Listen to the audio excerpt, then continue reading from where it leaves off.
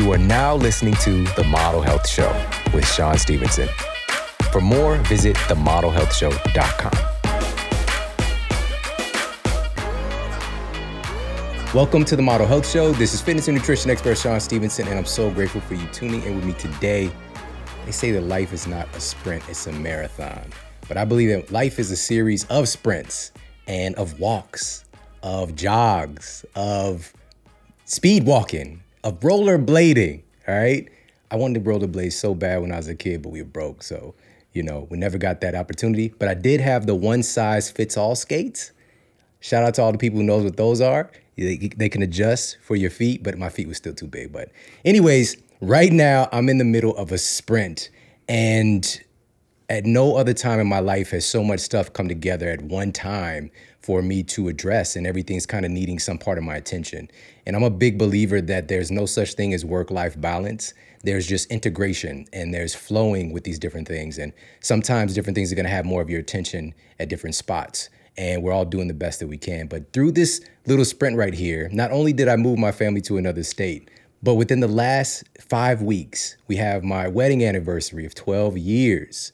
We have my youngest son, Braden's birthday, my oldest son, Jordan's birthday, my birthday, and kids starting back to school. My youngest son is starting second grade, and my oldest son is starting college and football right now. So it's just been a lot, not to mention all of the focus and responsibility with the Model Health Show. And I've just been really, really dedicated to taking things to another level. And so that's why I'm really excited about my guest today, because today we're talking about one of the things that we're really known for, health and fitness. And he's somebody who's been just a really big inspiration for me personally. I've got him here in the studio. We're going to get to him in a minute. But listen, with this sprint and all the stress on my mind, I need a little bit of nutritional support. All right. So for me personally, I really love, and the great thing about this, and this was in PLOS One, is a new study just came out. Turmeric and the active ingredient in there, curcumin, has been found to be one of those handful of things found to actually stimulate the creation of new brain cells, right? So neurogenesis. And also it was found to increase brain plasticity, all right? How powerful is that? I need some new neurons right now.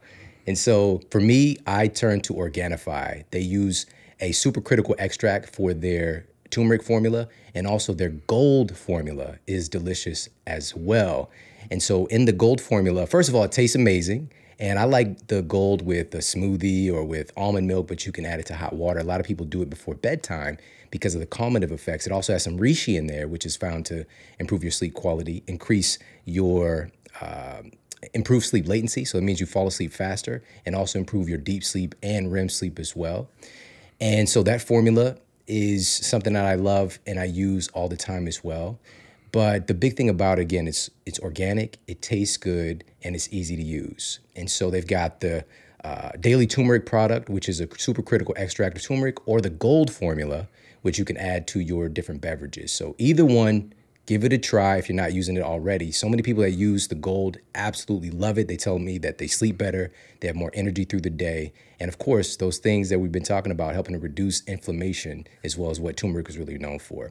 So pop over there, check them out. It's Organifi.com/model. You get 20% off everything that they carry. All right, so that's ORGANIFI.com/model. 20% off everything that they carry. Get you some new brain cells.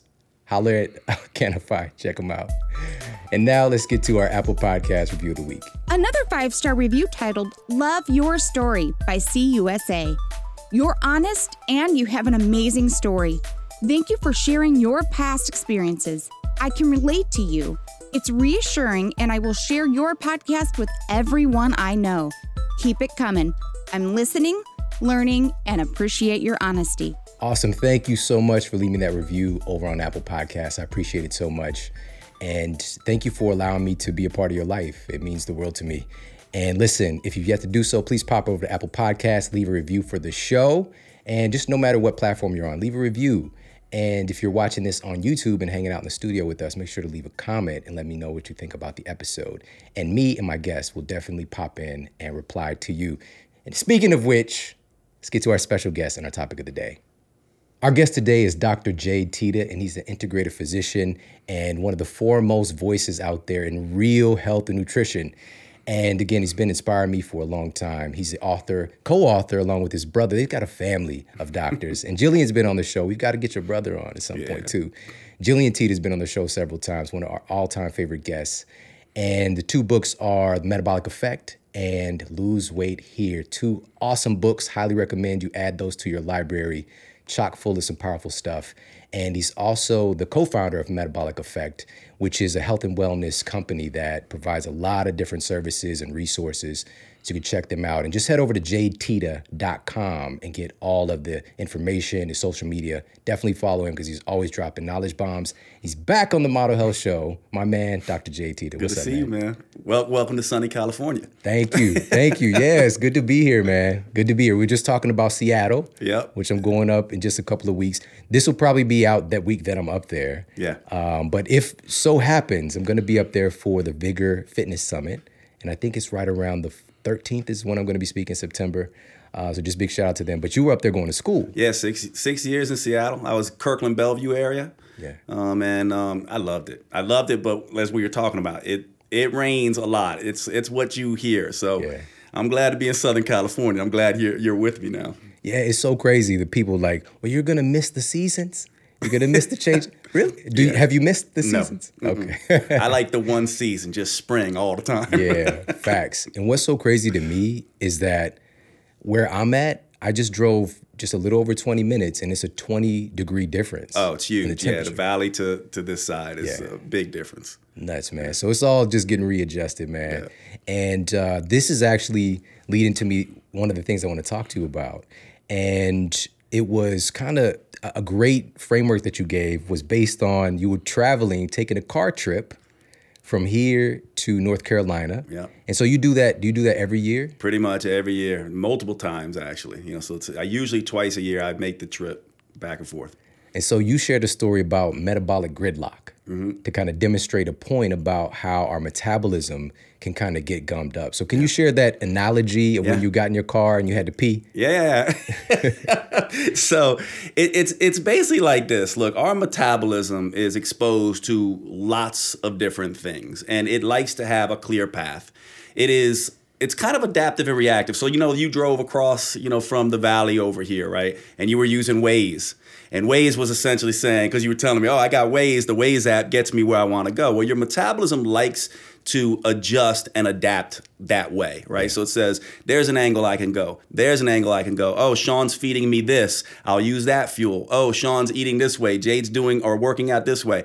I'll adjust to that. That's how our metabolism likes to function. Now, when we start feeding it the same things every single day and doing the same behaviors every single day, day after day, week after week, month after month, year after year, we start to create problems in our metabolism, especially if we're doing the standard American overeating. Yeah. And so this happens, you can kind of think about this, imagine all these fuel sources coming into your system.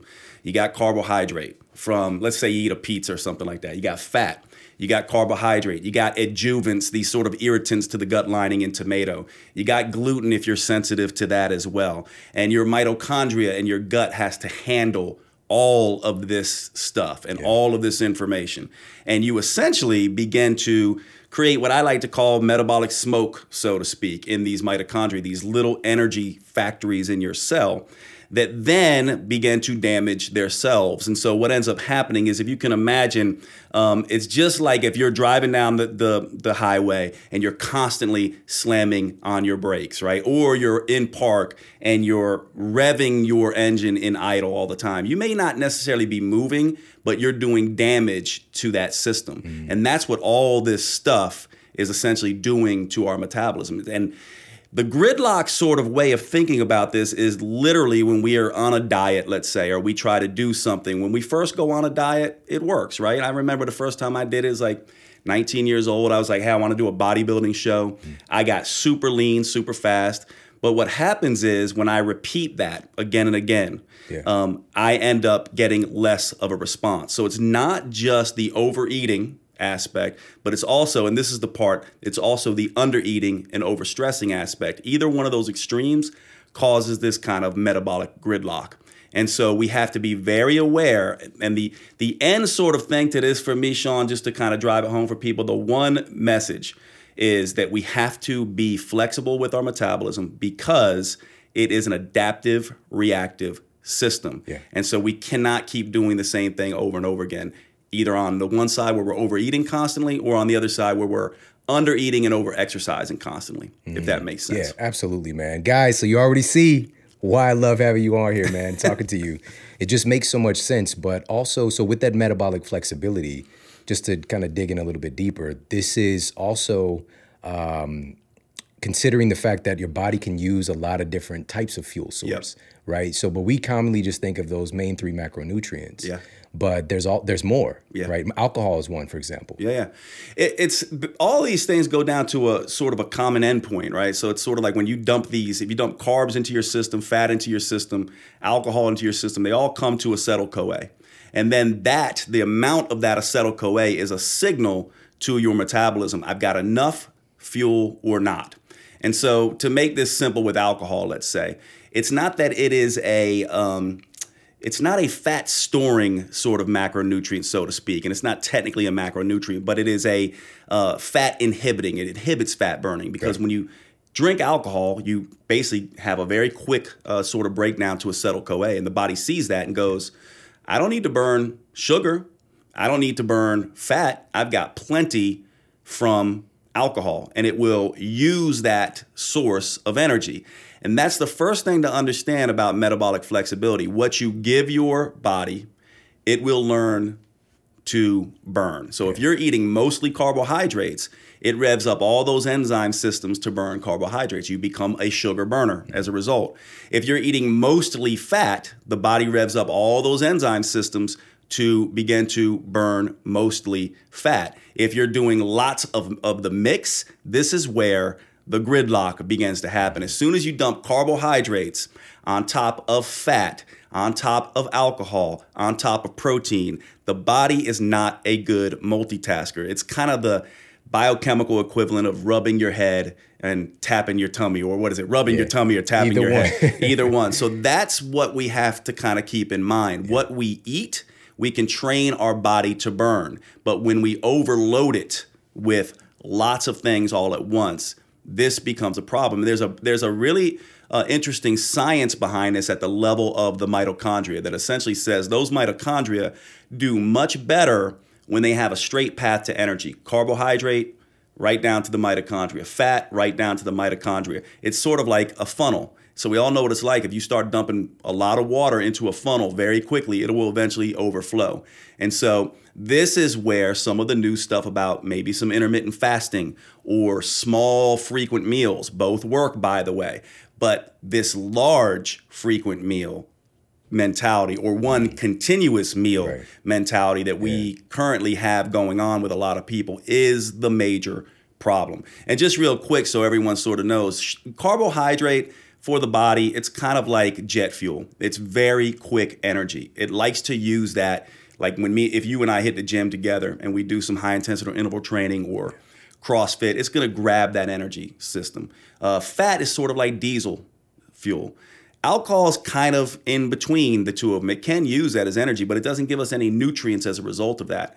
And protein to me is sort of like the more like the infrastructure of the car. It can use protein to go to fat or carbohydrates, so it's kind of like a flex fuel, but it likes to leave that for sort of muscle development. So the rule here then, if the first rule is, sort of the metabolism is adaptable and reactive, and we need to be aware of that, then the second rule is it's also not a good multitasker.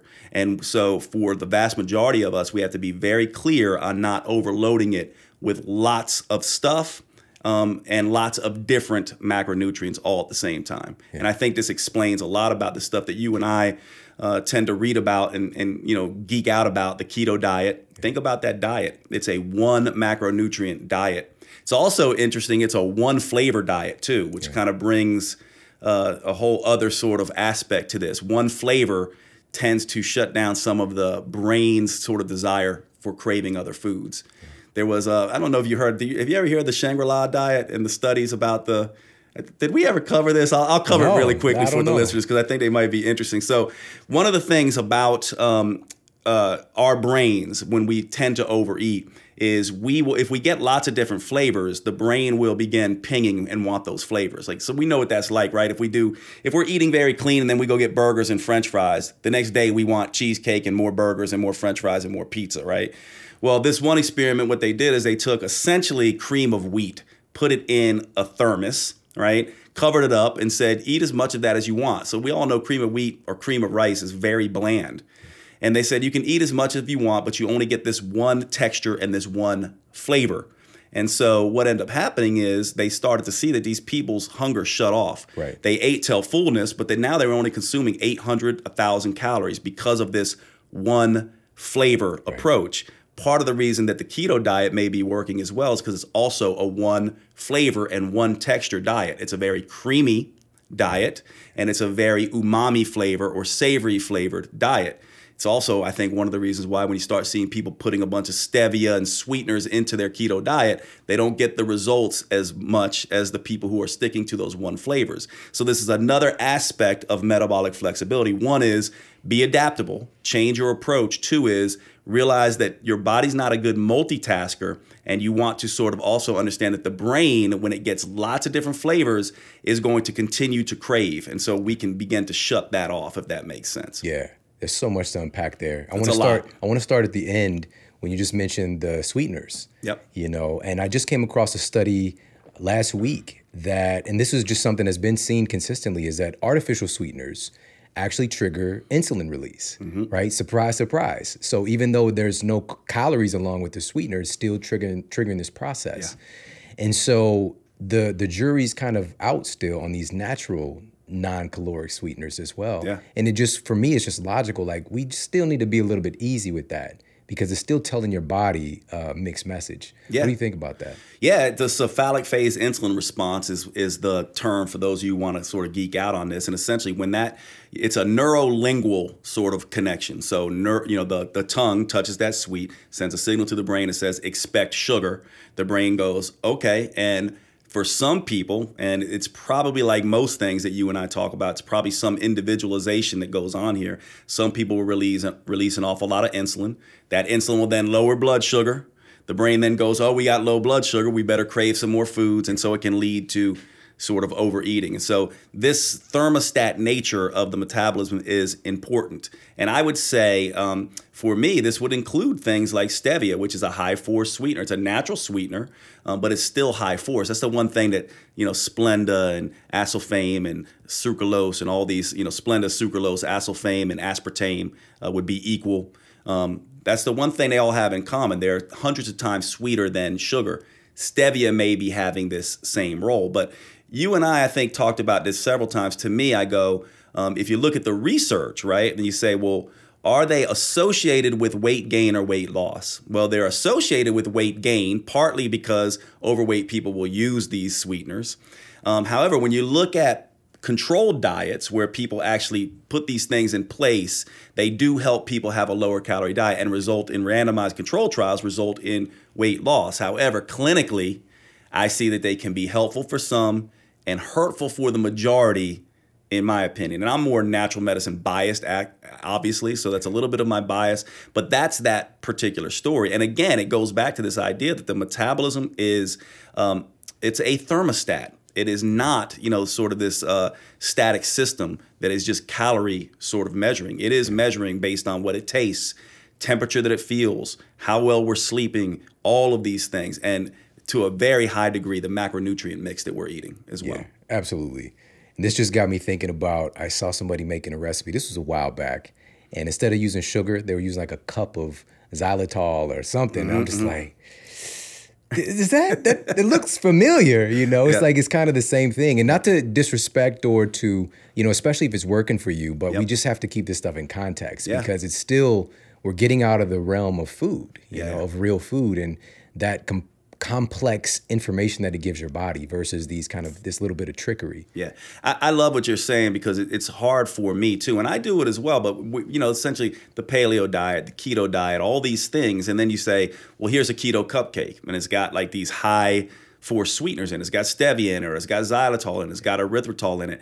That really is kind of a different thing, and it may work just fine for some people, but I would say for the listeners, who are experimenting with these things, it may actually be the thing that's slowing the process down. And this sort of brings me to, I don't think you and I have talked about this before, but we have been speculating about this idea of sort of intermittent dieting, this idea that you spend some time dieting and then you spend some time sort of recovering from that diet in a sense.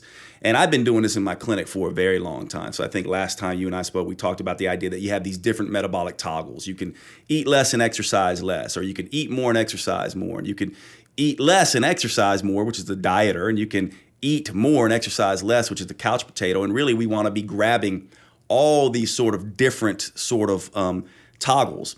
But we now have a study that actually tells us that this is actually the best way to go about this. It was released earlier last year, called the Matador study. And I forget what Matador stands for, but it essentially was looking at overcoming metabolic adaptation. So this idea that we hit plateaus and that we regain our weight. We know that happens in 95% of dieters, and 2/3 get back even fatter. So this study was trying to be like, how do we, sort of control that? And so the Matador study essentially showed that they took 2 groups of individuals. One group, they said, we're going to put you on a standard, 30% calorie reduction diet for 16 weeks.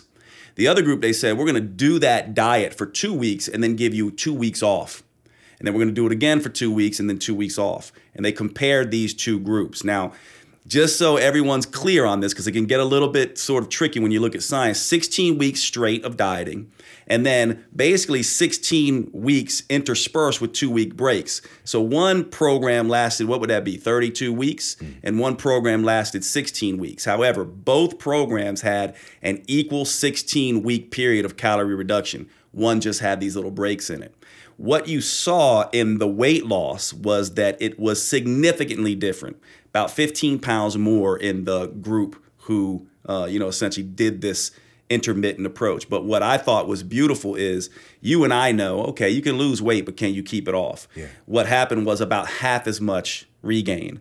So this is a beautiful response and speaks to what you and I are talking about metabolic adaptation. You want to push your metabolism to a point, and then you want to sort of back off. And then you want to push again, and then you want to sort of back off. So to bring this full circle, when you're using things like high force sweeteners and things like that, I would say that when you're in your losing phase, you probably want to stay as pure, as you're saying, Sean, as you can. Limit those things. Use whole foods. Don't use a lot of these sweeteners. Don't, these paleo recipes and things like that. But then come back when you're on these off times.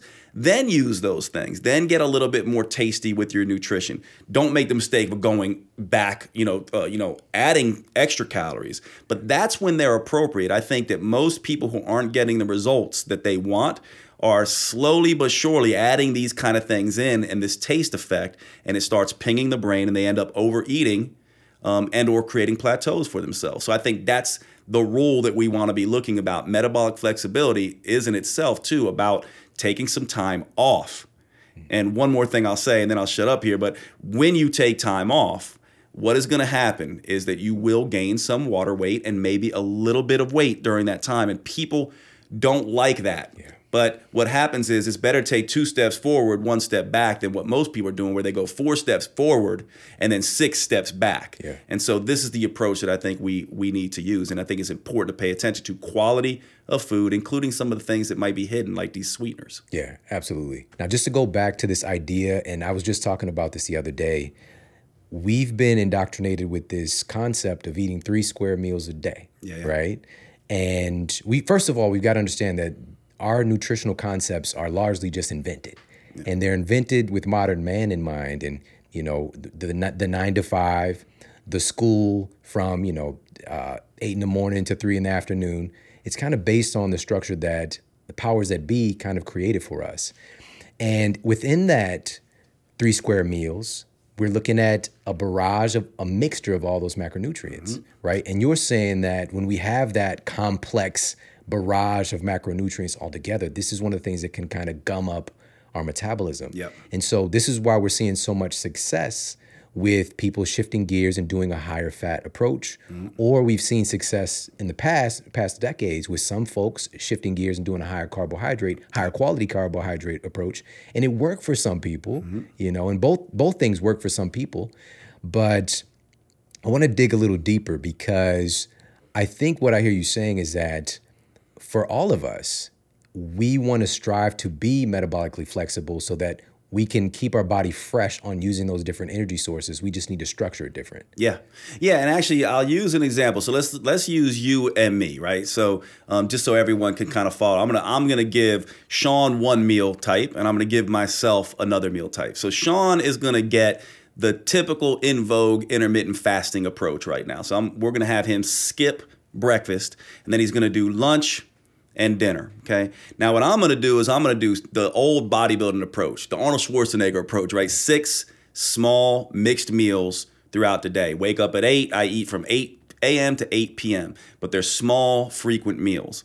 Now, what's gonna happen is you're going to get a lot out of this because your system is going to have a break from food. It's going to get 2 big mixed meals, but you're going to have a long period of time for the mitochondria to sort of work with that and not get hit again and funnel. Again and again. Exactly. That funnel is going to have time to drain. Now, me, same thing. So we put a bunch in, just fill up the funnel just enough, it drains. We put another meal in, fill up the funnel, it drains. You're fine. Your metabolism goes, this is good. This is working for me. By the way, your hunger, your energy, your cravings, your sleep, your mood will be nice and stable, telling you that you're doing well on that approach. For me, it's the same thing. For me, we put in a little bit, it drains. We put in a little bit more, it drains. We put in a little bit more, it drains. So that's the approach. And actually, but there's one other thing that we both have to do. For a little while, that's going to work for Sean. For a little while, that's going to work for me. But the way the metabolism works, it will eventually even adapt to that. And sooner or later, what's going to happen with Sean is those 2 meals are not going to satisfy him. His workouts in the gym are going to begin to suffer. Then he can benefit from moving to my more frequent eating, and I can benefit from moving to his less frequent eating. So now what we know is, you know how our brains are, Sean. What we do is we like to create dichotomies everywhere. That's what humans do. Ultimately, what this information means for all of us who are trying to live this lifestyle is that we can use both. We just have to remember that lots of very large meals are the problem. So 6 large meals, no. 3 large meals, no. 1 or 2 larger meals, probably okay. 6 very small meals, probably okay. And then add on top of that, well, I'm going to do single nutrient meals. I'm going to do keto for 4 weeks. And you're like, well, Jade, I'm going to do a higher carb vegetarian approach for 4 weeks. And then we're going to switch. We are going to get better results that way by teaching our body, hey, let's run on fat for a little bit.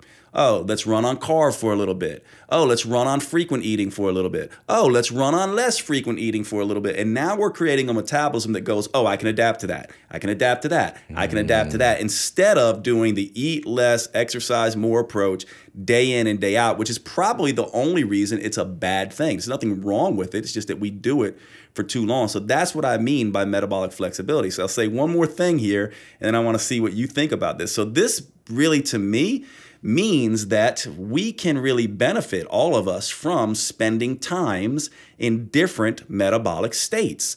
Maybe in the winter we do a keto approach. Maybe you just got to LA. Let's me and you, let's train, let's eat more, let's get after it, right? Let's train like an athlete. And let's spend, other times where we're doing lots of fasting. And our bodies and our metabolism will benefit from that. Man, what I'm getting from this is that, and it just makes so much sense, because the kind of just human nature, we don't like to be imprisoned with any kind of these crazy structures. Like, we get very religious with our beliefs about food. Yeah. And that's great, because when somebody grabs on to that religion, it's usually because it helped them, for a phase. But at some point it can become a barrier for communication with other people who might be in a different state or a different diet or a different tribe. And so this gives us permission to know, because there's going to be points, no matter what diet you pick, when you want to do something else, right? It's like you gave that example of the thermos, and just being on that one track. You're giving us permission to try different things, but do this intelligently. Like, let's stick with something for a little while, And I think this also creates a level of freedom in our thinking because we know that, okay, even though I'm doing this for a while, I get to try something else in a little bit. Yep. Versus like, I have to do this forever or I'm gonna die. Yeah. And not only that, what's beautiful about this too is like as we do this process over and over again, I'm sure you've gotten here naturally and so have I. You get to a natural place where you go, I know in general what works for me.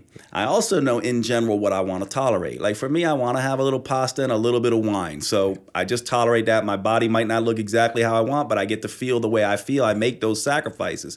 Lots of people though, and I would ask everyone listening to check in with this, do you have that same level of expertise in your own metabolism that Sean and I do? This is hard won, right? It's sort of like that easy as earned process. Like you and I have put in the miles, we've paid attention, we've probably had periods where we weighed and measured everything, we've been in the gym, we've done, pre-workouts and post-workouts and workout supplements and this supplement and that and lots of people have not done that yet. So by exposing yourself to different protocols, each one has something to teach, right? And so you can slowly build your own diet that way. I would say the mistake that a lot of people make is they read the latest book, and to your point, it becomes their new Bible, until they read the next book, and then that becomes their new Bible. What I'm saying is make your Bible the idea that I'm going to try on lots and lots of different things and slowly learn my metabolism. Here's what's going to happen in practice, though.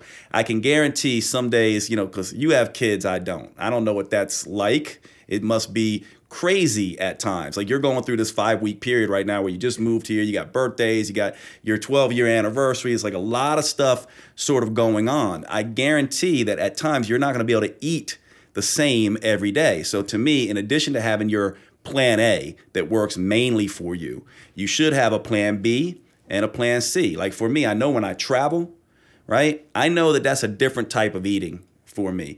When I'm home, I actually do really well on just eating when I get hungry. That can happen at 10 a.m. or that can happen at 3 p.m. I just eat my first meal when I'm ready to eat that first meal. But when I travel, I have to eat small, frequent meals because if I don't, I am ravenous by the time I get to where I'm going and I will eat everything in sight. So in addition to slowly finding what works for you, it's also finding multiple things that work for you. Yeah. And one thing about that Matador study that's really interesting, just so people can understand, this is a big mistake I think a lot of people make in our field when they undergo diet and exercise stuff. These diet breaks are not meant to be feasting sessions. They're meant to go back to normal. So when you push your metabolism for 2 weeks in a deficit, let's say, or a keto diet, right, or something like that, you come back to a normal plan A nutrition.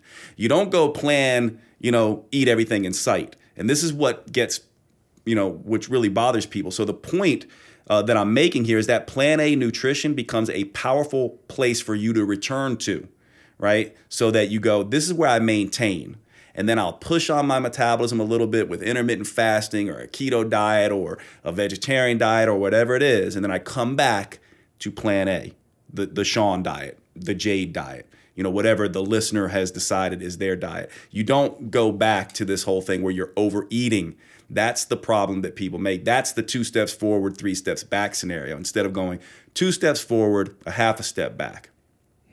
I think that's the important sort of concept to understand here, and just to begin to play around with that. Man, I think one of the big issues with it, though, and you kind of alluded to it a little bit, is that we're reluctant to have that half step back or 1 step back. Yep. Because, I just think it's psychological for us. It's number one, it can be a little bit deflating or confusing. Mm-hmm. And number two, it gives an opportunity to quit. Yep. And this speaks to, we can get into a conversation beyond diet about, resolve and, just a bigger picture thinking, meta-analysis of things. But at the end of the day, I think that we have to be comfortable with not being perfect, mm-hmm. which is tough in and of itself, and also giving ourselves permission to experiment. And the biggest thing that you're sharing today, and I think that, and I've been trying to talk about this in different ways and have different people say it in a different way, is that you are unique. And the biggest goal for you with your nutrition is just finding out what works for you, listening to your body, getting in tune with that. And this is something like I literally have this down, like it's like breathing to me. Yeah. You know, like I know how stuff feels. Yep. And it becomes more difficult when other things are happening, for sure, just like anybody. But for me, you know, it's like stress and a high stress situation, all the stuff going on. You know how good bread tastes now? It tastes good, but now, do you know how good it tastes now? You know what I'm saying? So it's just like those conditions, your sleep, your stress levels, and all these different things can make it more difficult to listen to your body. So it truly is a holistic approach. It's not just the food and paying attention to how it makes you feel, but putting yourself in a right state so that you can actually hear these signals from your body. Yeah, and not only that, I agree with everything you just said, and then I'll throw another wrench into the mix here to bother the listeners and bother you and I. But you and I also know it will change too. So that's another thing about the metabolism that people don't understand. Not only will you have to have times where you kind of slide back, but what worked for you. So Sean and I are in a groove a little bit, right? You know, where we know what works for us right now. But I'll tell you, what was working for me in my 30s does not work for me in my 40s. You know, and so for me, it's a whole different ballgame, and I had to figure it out again. And, you know, women in particular have this happen because they know this, because with menses, their metabolism changes within the month. Us dudes don't figure that out. So a lot of my clients even have a different way of eating for the first half of their menstrual cycle versus the second half of their menstrual cycle. You go through pregnancy, things are going to change. We go through andropause and menopause, things change. The great thing about this approach is that you learn a process along the way that you can repeat when the metabolism changes. So there's this false idea that I'm supposed to find the diet, and once I do, then I just stay with that diet, right? What you and I are saying is you don't find a diet, you create it, but you still can't stay there. You might have to create it again. So in your lifetime, you're probably going to have to create diets that work for you every 3 to 5 years or so as your metabolism changes, and it ages. One of the things, I just recently saw a recent study looking at menopausal women, and essentially those women were basically shown that they,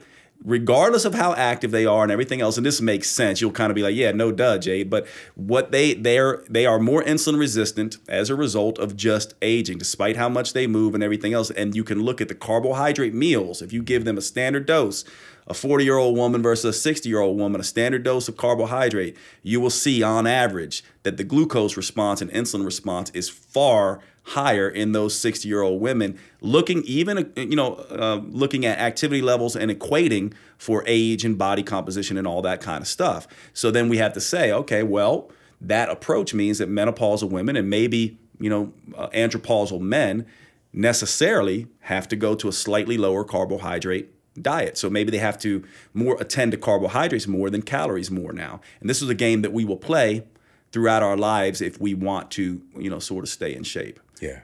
Can we talk a little bit about, since that the topic came up, about kind of cross-training your cycle for women and just understanding truly, because, there are these big cultural understandings about cravings and different things like that. And it's like, it's a joke. Yeah. But the reality is your body is really changing and your metabolism is adjusting each month. Yeah. Well, here's the interesting thing. Estrogen and progesterone, the female sex steroids, are just, I think, they're amazing in what they do. And the best way to think of them, the easiest way, not to give everyone a biochemistry lesson, is think of them about as two twin sisters, but not identical sisters. So they're twins, but they're not identical. And estrogen is the twin who's like, she's a little rambunctious. She's adventurous. She is powerful. She just pushes forward. She's like ready to go, right? She's just like, go, let's do it. So when estrogen is dominating in a woman, she feels very stable. She is more insulin sensitive, which means that she gains more muscle and less fat when she's in calorie surplus. And it also means that when she's in calorie deficit, she burns more fat and less muscle.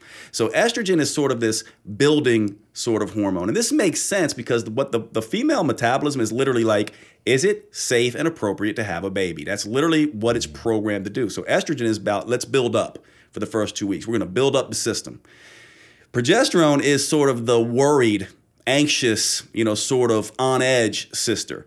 Let's leave some food around for a potential baby. Let's be careful. Let's not overexert ourselves. So after ovulation, when progesterone starts to dominate, the female becomes less insulin sensitive. And this makes sense too, right? Because insulin drives nutrients into the body, into the cells. Progesterone goes, let's be more insulin resistant, right? So that we can leave some food for a potential baby that comes along. The metabolism's smart that way.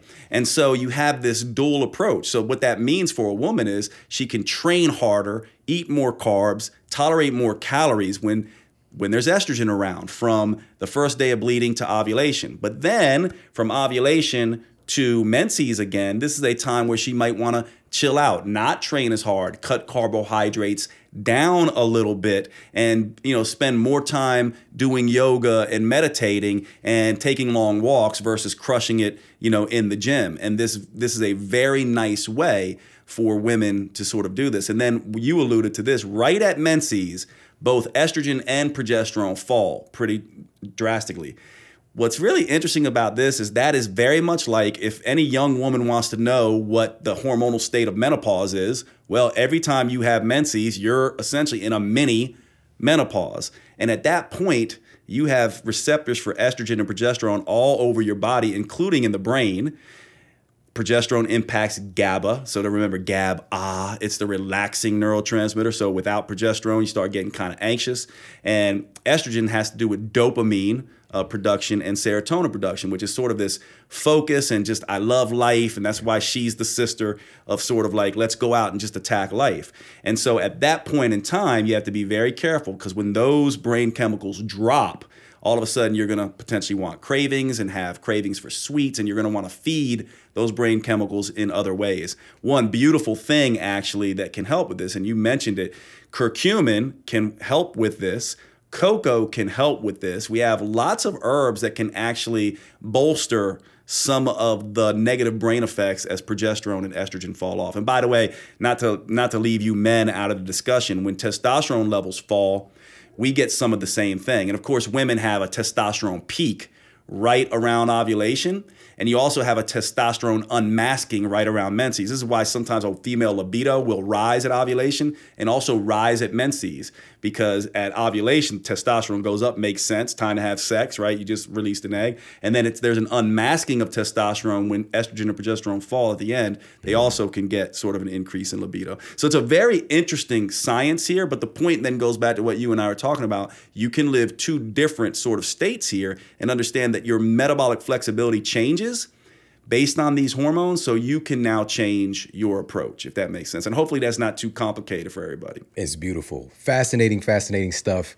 And next up, we're going to talk about how your body actually burns fat. How does your body do the process? And we're going to do that right after this quick break, so sit tight. We'll be right back. Today, we're in the midst of a new revolution with our understanding of food. We used to just be focused on this macronutrient paradigm: proteins, fats, carbohydrates. Carbohydrates and proteins got a pretty good name, but fats were dragged through the mud. Why is that? Because it's called fat. All right. The name implies something different than the other two.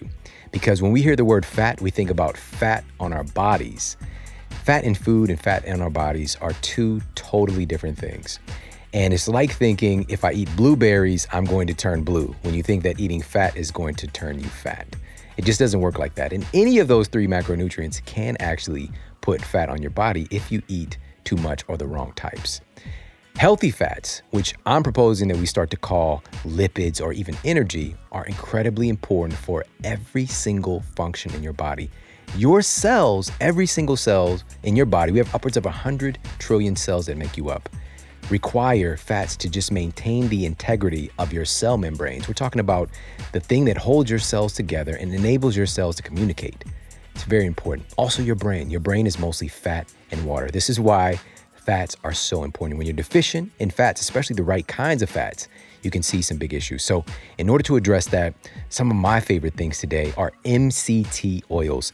And specifically, if we look at emulsified MCT oils that actually taste amazing. And these are medium chain triglyceride oils that are extracted from things like coconut or palm. And these medium chain triglycerides have a thermogenic effect on the body, which means they are able to positively alter your metabolism. All right, that's number one, thermogenic effect from MCT oils, positively altering your metabolism. Number 2, MCTs are more easily absorbed by your cells. So unlike conventional food of any type that has to go through a pretty arduous process of digestion, turning that food stuff into you stuff, MCTs are able to go directly to your cells and provide almost instant energy. And number 3, MCT oils are very protective of your microbiome. There's so much research today about the importance of having a healthy microbiome and the integrity of our gut. MCT oils are one of those things that help to support that because they're especially effective at combating viruses, parasites, bacteria. There's so much goodness that is able to be found in these MCT oils, but you want to get the good stuff. And for me, that's why I go to onnit.com/model. That's onnit.com/MODEL to get the emulsified MCT oils, which is like a coffee creamer. These are great to add to your coffees and teas, smoothies, and things like that to get in a little bit of extra flavor plus all the benefits of MCT oils. They're easy to stir, so you don't have to throw everything into a blender just to get a nice coffee drink. But also, they taste good, and they make the process of being healthy, fun, and enjoyable. So head over, check them out. They've got vanilla, coconut, cinnamon swirl, and strawberry. It's one of my favorites. So go to onnit.com/model for 10% off your entire purchase, not just for the MCT oil, but all of the health and human performance supplements that Onnit carries, and all of their fitness equipment, gear, and so much other cool stuff. All right, head over there, check them out, onnit.com/model. Now back to the show. All right, we're back and we're talking with one of my good friends, Dr. Jade Teta. And before the break, I mentioned we're going to talk about how does your body actually burn fat for fuel? You know, we know about all these different diets. We know about this concept of burning fat, but how does your body actually do the process? And I know that you shared there's 4 stages to this process. It isn't just like your body just grabs fat and just burns it, it disappears into the ether. Yep. There's 4 steps to the process. Yeah, well, and actually, once we understand these 4 steps, you'll sort of understand why people have such a hard time burning it, because we have to be very clear about sort of the steps and understanding them. So let's go through them one by one. To burn fat, the first part is you have to release that fat from a fat cell. That is not fat being burned yet. And this is why it's important, because a lot of people will be like, oh, well, this supplement helps you burn fat, or you should do fasting exercise because you'll burn fat, or if you're stressed out and you release the stress hormones, you'll release a lot of fat. That doesn't mean, just because fat is released, it doesn't mean it will be burned. And this is the first sort of thing that people don't understand. It can get restored. And this happens a lot in the day. If you're sitting around and your boss comes in and yells at you, or you almost get in a car accident, you will release some of these stress hormones that will release fat. Cortisol is one of them, by the way. A lot of people don't know that. And then, though, if you don't use that up, that fat will just get restored. So that's the first step. The second step is this fat then has to be taken from that area where it's released and shuttled through the blood to the working muscles or the tissue that is going to use that fat for energy. So blood flow has an awful lot to do with this. So this is why movement can actually be critical, because that speeds up sort of blood flow.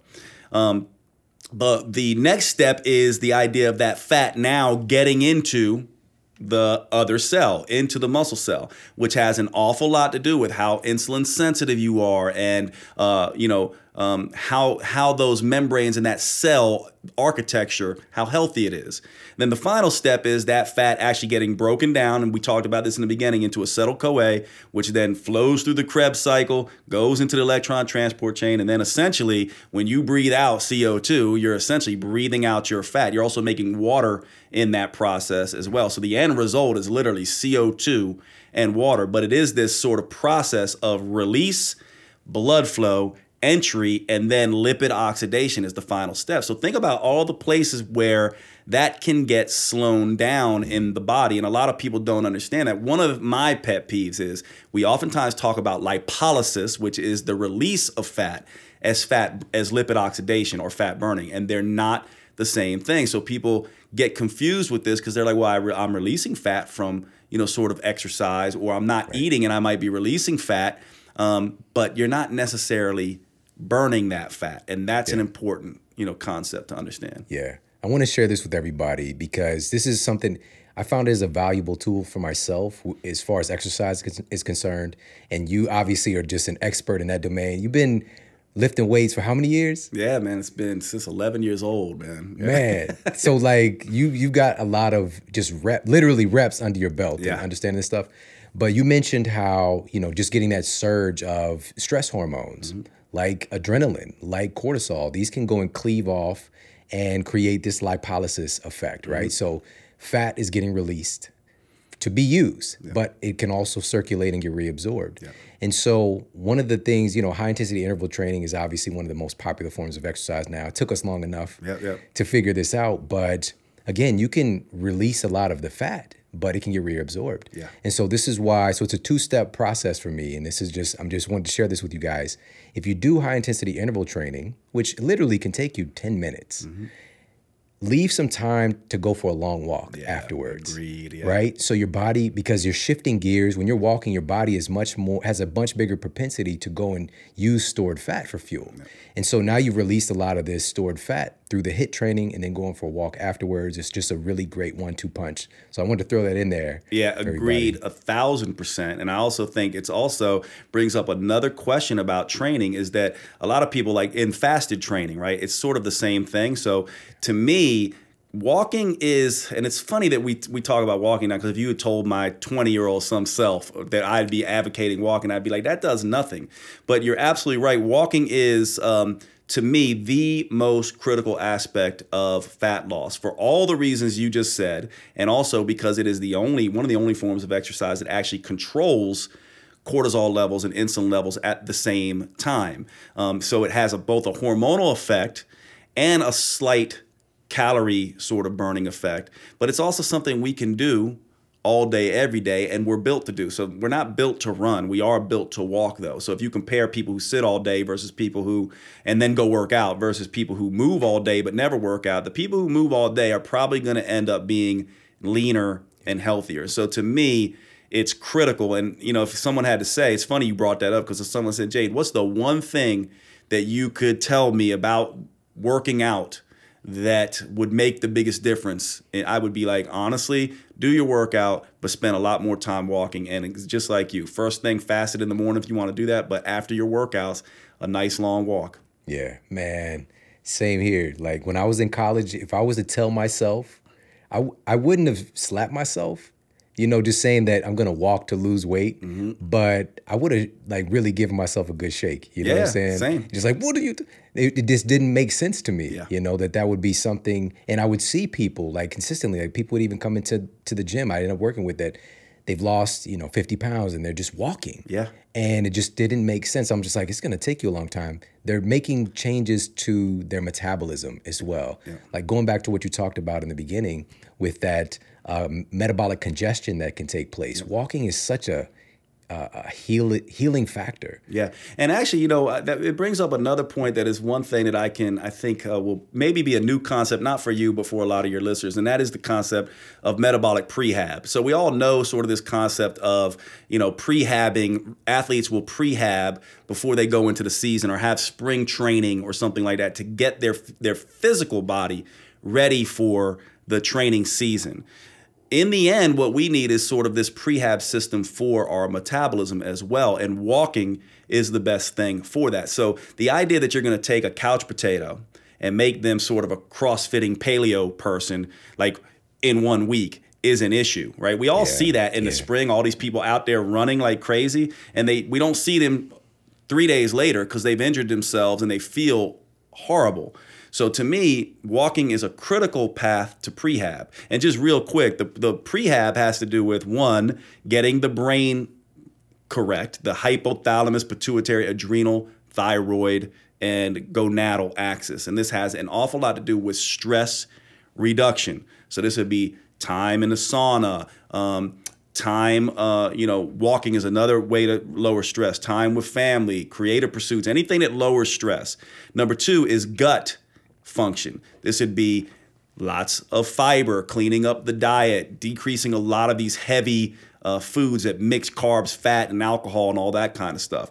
Number 3 is sort of the mitochondria, this idea that we are going to put nutrients in place to support the mitochondrial health. Walking actually does all of those, right? So walking actually will prime the brain, take some of the stress off the hypothalamus. It will actually balance the sympathetic and parasympathetic nervous system, taking some of the stress off the GI system. And it will actually help the mitochondria do their job better through aerobic respiration. And so to me, when I think of metabolic prehab, now my prehab protocols deal with like things like curcumin and other things as well, but walking is the thing. So I don't take anyone who hasn't done anything for a long time and stick them in the gym doing high intensity interval training and, CrossFit style circuits. I go, you're going to walk, you're going to start fasting 12 to 16 hours per day. Most people just 12 because they can't go to 16. Their metabolism is too inflexible or rigid to do that.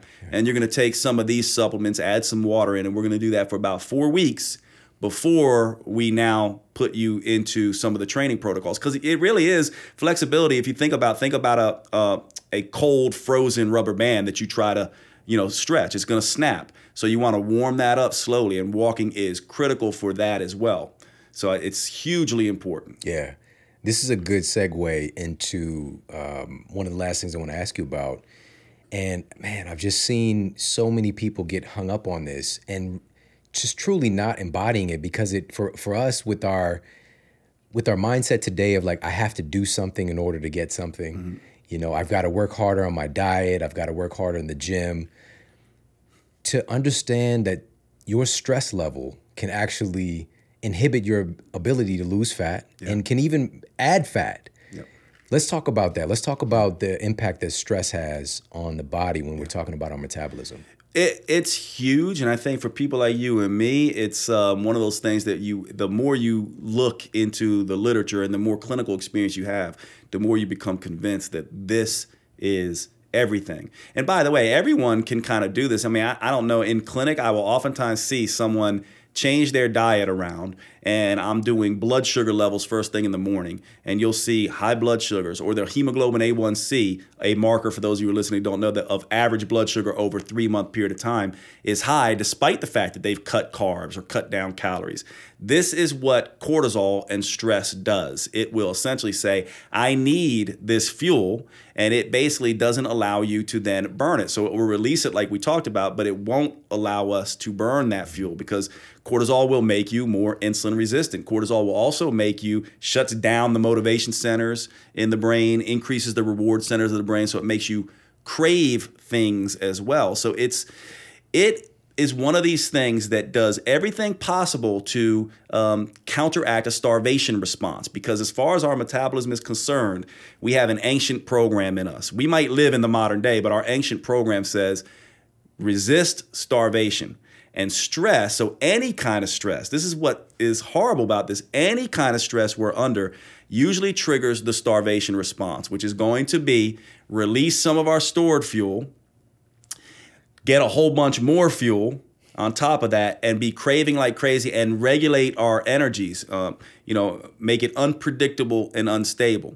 And so we then go, well, then all I need to do is just try harder, eat less, exercise more, or do the paleo thing or go work out. And what I'm saying is you have to move into a woo-saw state, right? It's sort of like rest and relaxation. So to me, for many, many people who are dealing with this, an hour in bed is better than an extra hour in the treadmill. And time in the sauna, relaxing, is better than time in the CrossFit gym.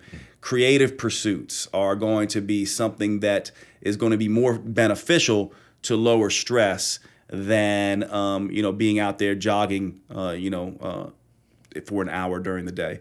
It's critical, and the science, there's a bunch of science we can talk about. You wrote one of my favorite books on sleep, that this is the major reason sleep is so powerful. Like you know all the science behind it. It does everything.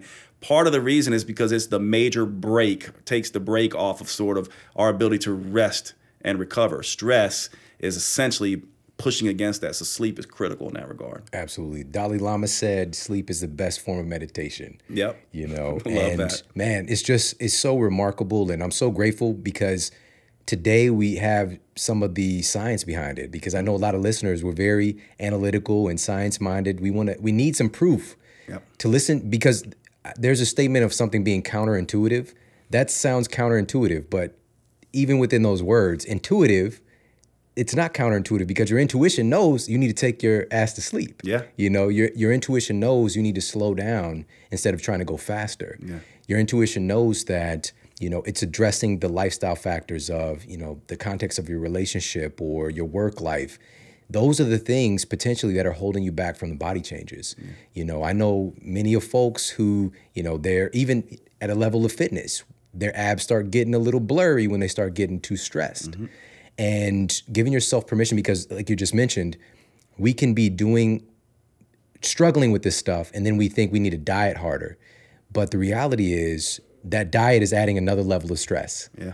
You know, and so getting ourselves, and this is the great thing about this, I'm so grateful for having you on today, is getting ourselves to this place where we have permission to be flexible in our diet and understand that our metabolism can become flexible and our lifestyle overall. And so, man, this has just been super fascinating, enlightening, and we got to have you back on, of course, talk about more stuff. I got like 20 other questions for you, but can you let everybody know where they can connect with you online? Yeah, best place to get me is probably right now, like Instagram is still the place. So I always say that. I'm like, if you DM me, I'll do my best to get, you know, back to you with questions. But at Jade Teta on Instagram, and then jadeteta.com. And Perfect. I love you, man. Thank you for your work. I love you too, dude. Thank you so much. Everybody, thank you so much for tuning into the show today. Make sure to go follow Jade over on Instagram. It's at Jade Teta. That's JADETETA. All right. So much good stuff. And, you know, today there's so many different aspects of this, but the biggest one for me personally is understanding that we need to adapt. You know, there's going to come a time and a place, no matter where you are on your fitness journey, your quote fitness journey, your nutrition journey, that things are going to change. And you've got to give yourself permission to change, because what's working for you right now might not work for you in the near future. And that's all good, because it gives us the opportunity to try new stuff, to experiment, to read another book, but we're doing it from a different place. We're doing it from a place of discovery and enlightenment versus a have to, right? And so it's just a simple shift in mindset. And I think that for me, starting this episode off and talking about the stress that I'm experiencing, I've been more prone right now, and I'm noticing myself being drawn towards foods that I normally wouldn't eat because of the level of stress, right? One of the biggest things, and you can do this check-in for yourself, the only time that I'm really hungry in the morning is when I didn't get a good night's sleep, right? So there's so many different factors in this equation, but learning how our body actually burns fat today, learning that we have so much opportunity to try different diets and marrying it all together with our lifestyle factors to take care of our sleep, to take care of our movement, adding in more walking. These are all simple things that we can do, but you don't need to do them all. Just choose one and start to get good at it. All right. So, and definitely remember that tip that I shared. If you are doing HIIT training, adding in some of that just kind of slow, relaxing walking at the end, leave yourself time for that. And for me personally, again, another reason that walking I didn't feel was productive is that it takes time to do that. You can leverage that time. This could be a good time to listen to a podcast, have a conversation with a friend, hang out. You can do meetings, walking meetings. We might do that right now. We might go walk and talk. It's actually really nice outside. So just find out how these things can fit into your life, and make sure to share this with the people that you care about as well. So tag me, tag Jade over on Instagram, and let us know what you thought about the episode. I appreciate you so very much. We got some powerhouse stuff coming up, so be ready. Take care, have an amazing day, and I'll talk to you soon. And for more after the show, make sure to head over to themodelhealthshow.com. That's where you can find all of the show notes. You can find transcriptions, videos for each episode. And if you got a comment, you can leave me a comment there as well. And please make sure to head over to iTunes and leave us a rating to let everybody know that the show is awesome. And I appreciate that so much. And take care. I promise to keep giving you more powerful, empowering, great content to help you transform your life. Thanks for tuning in.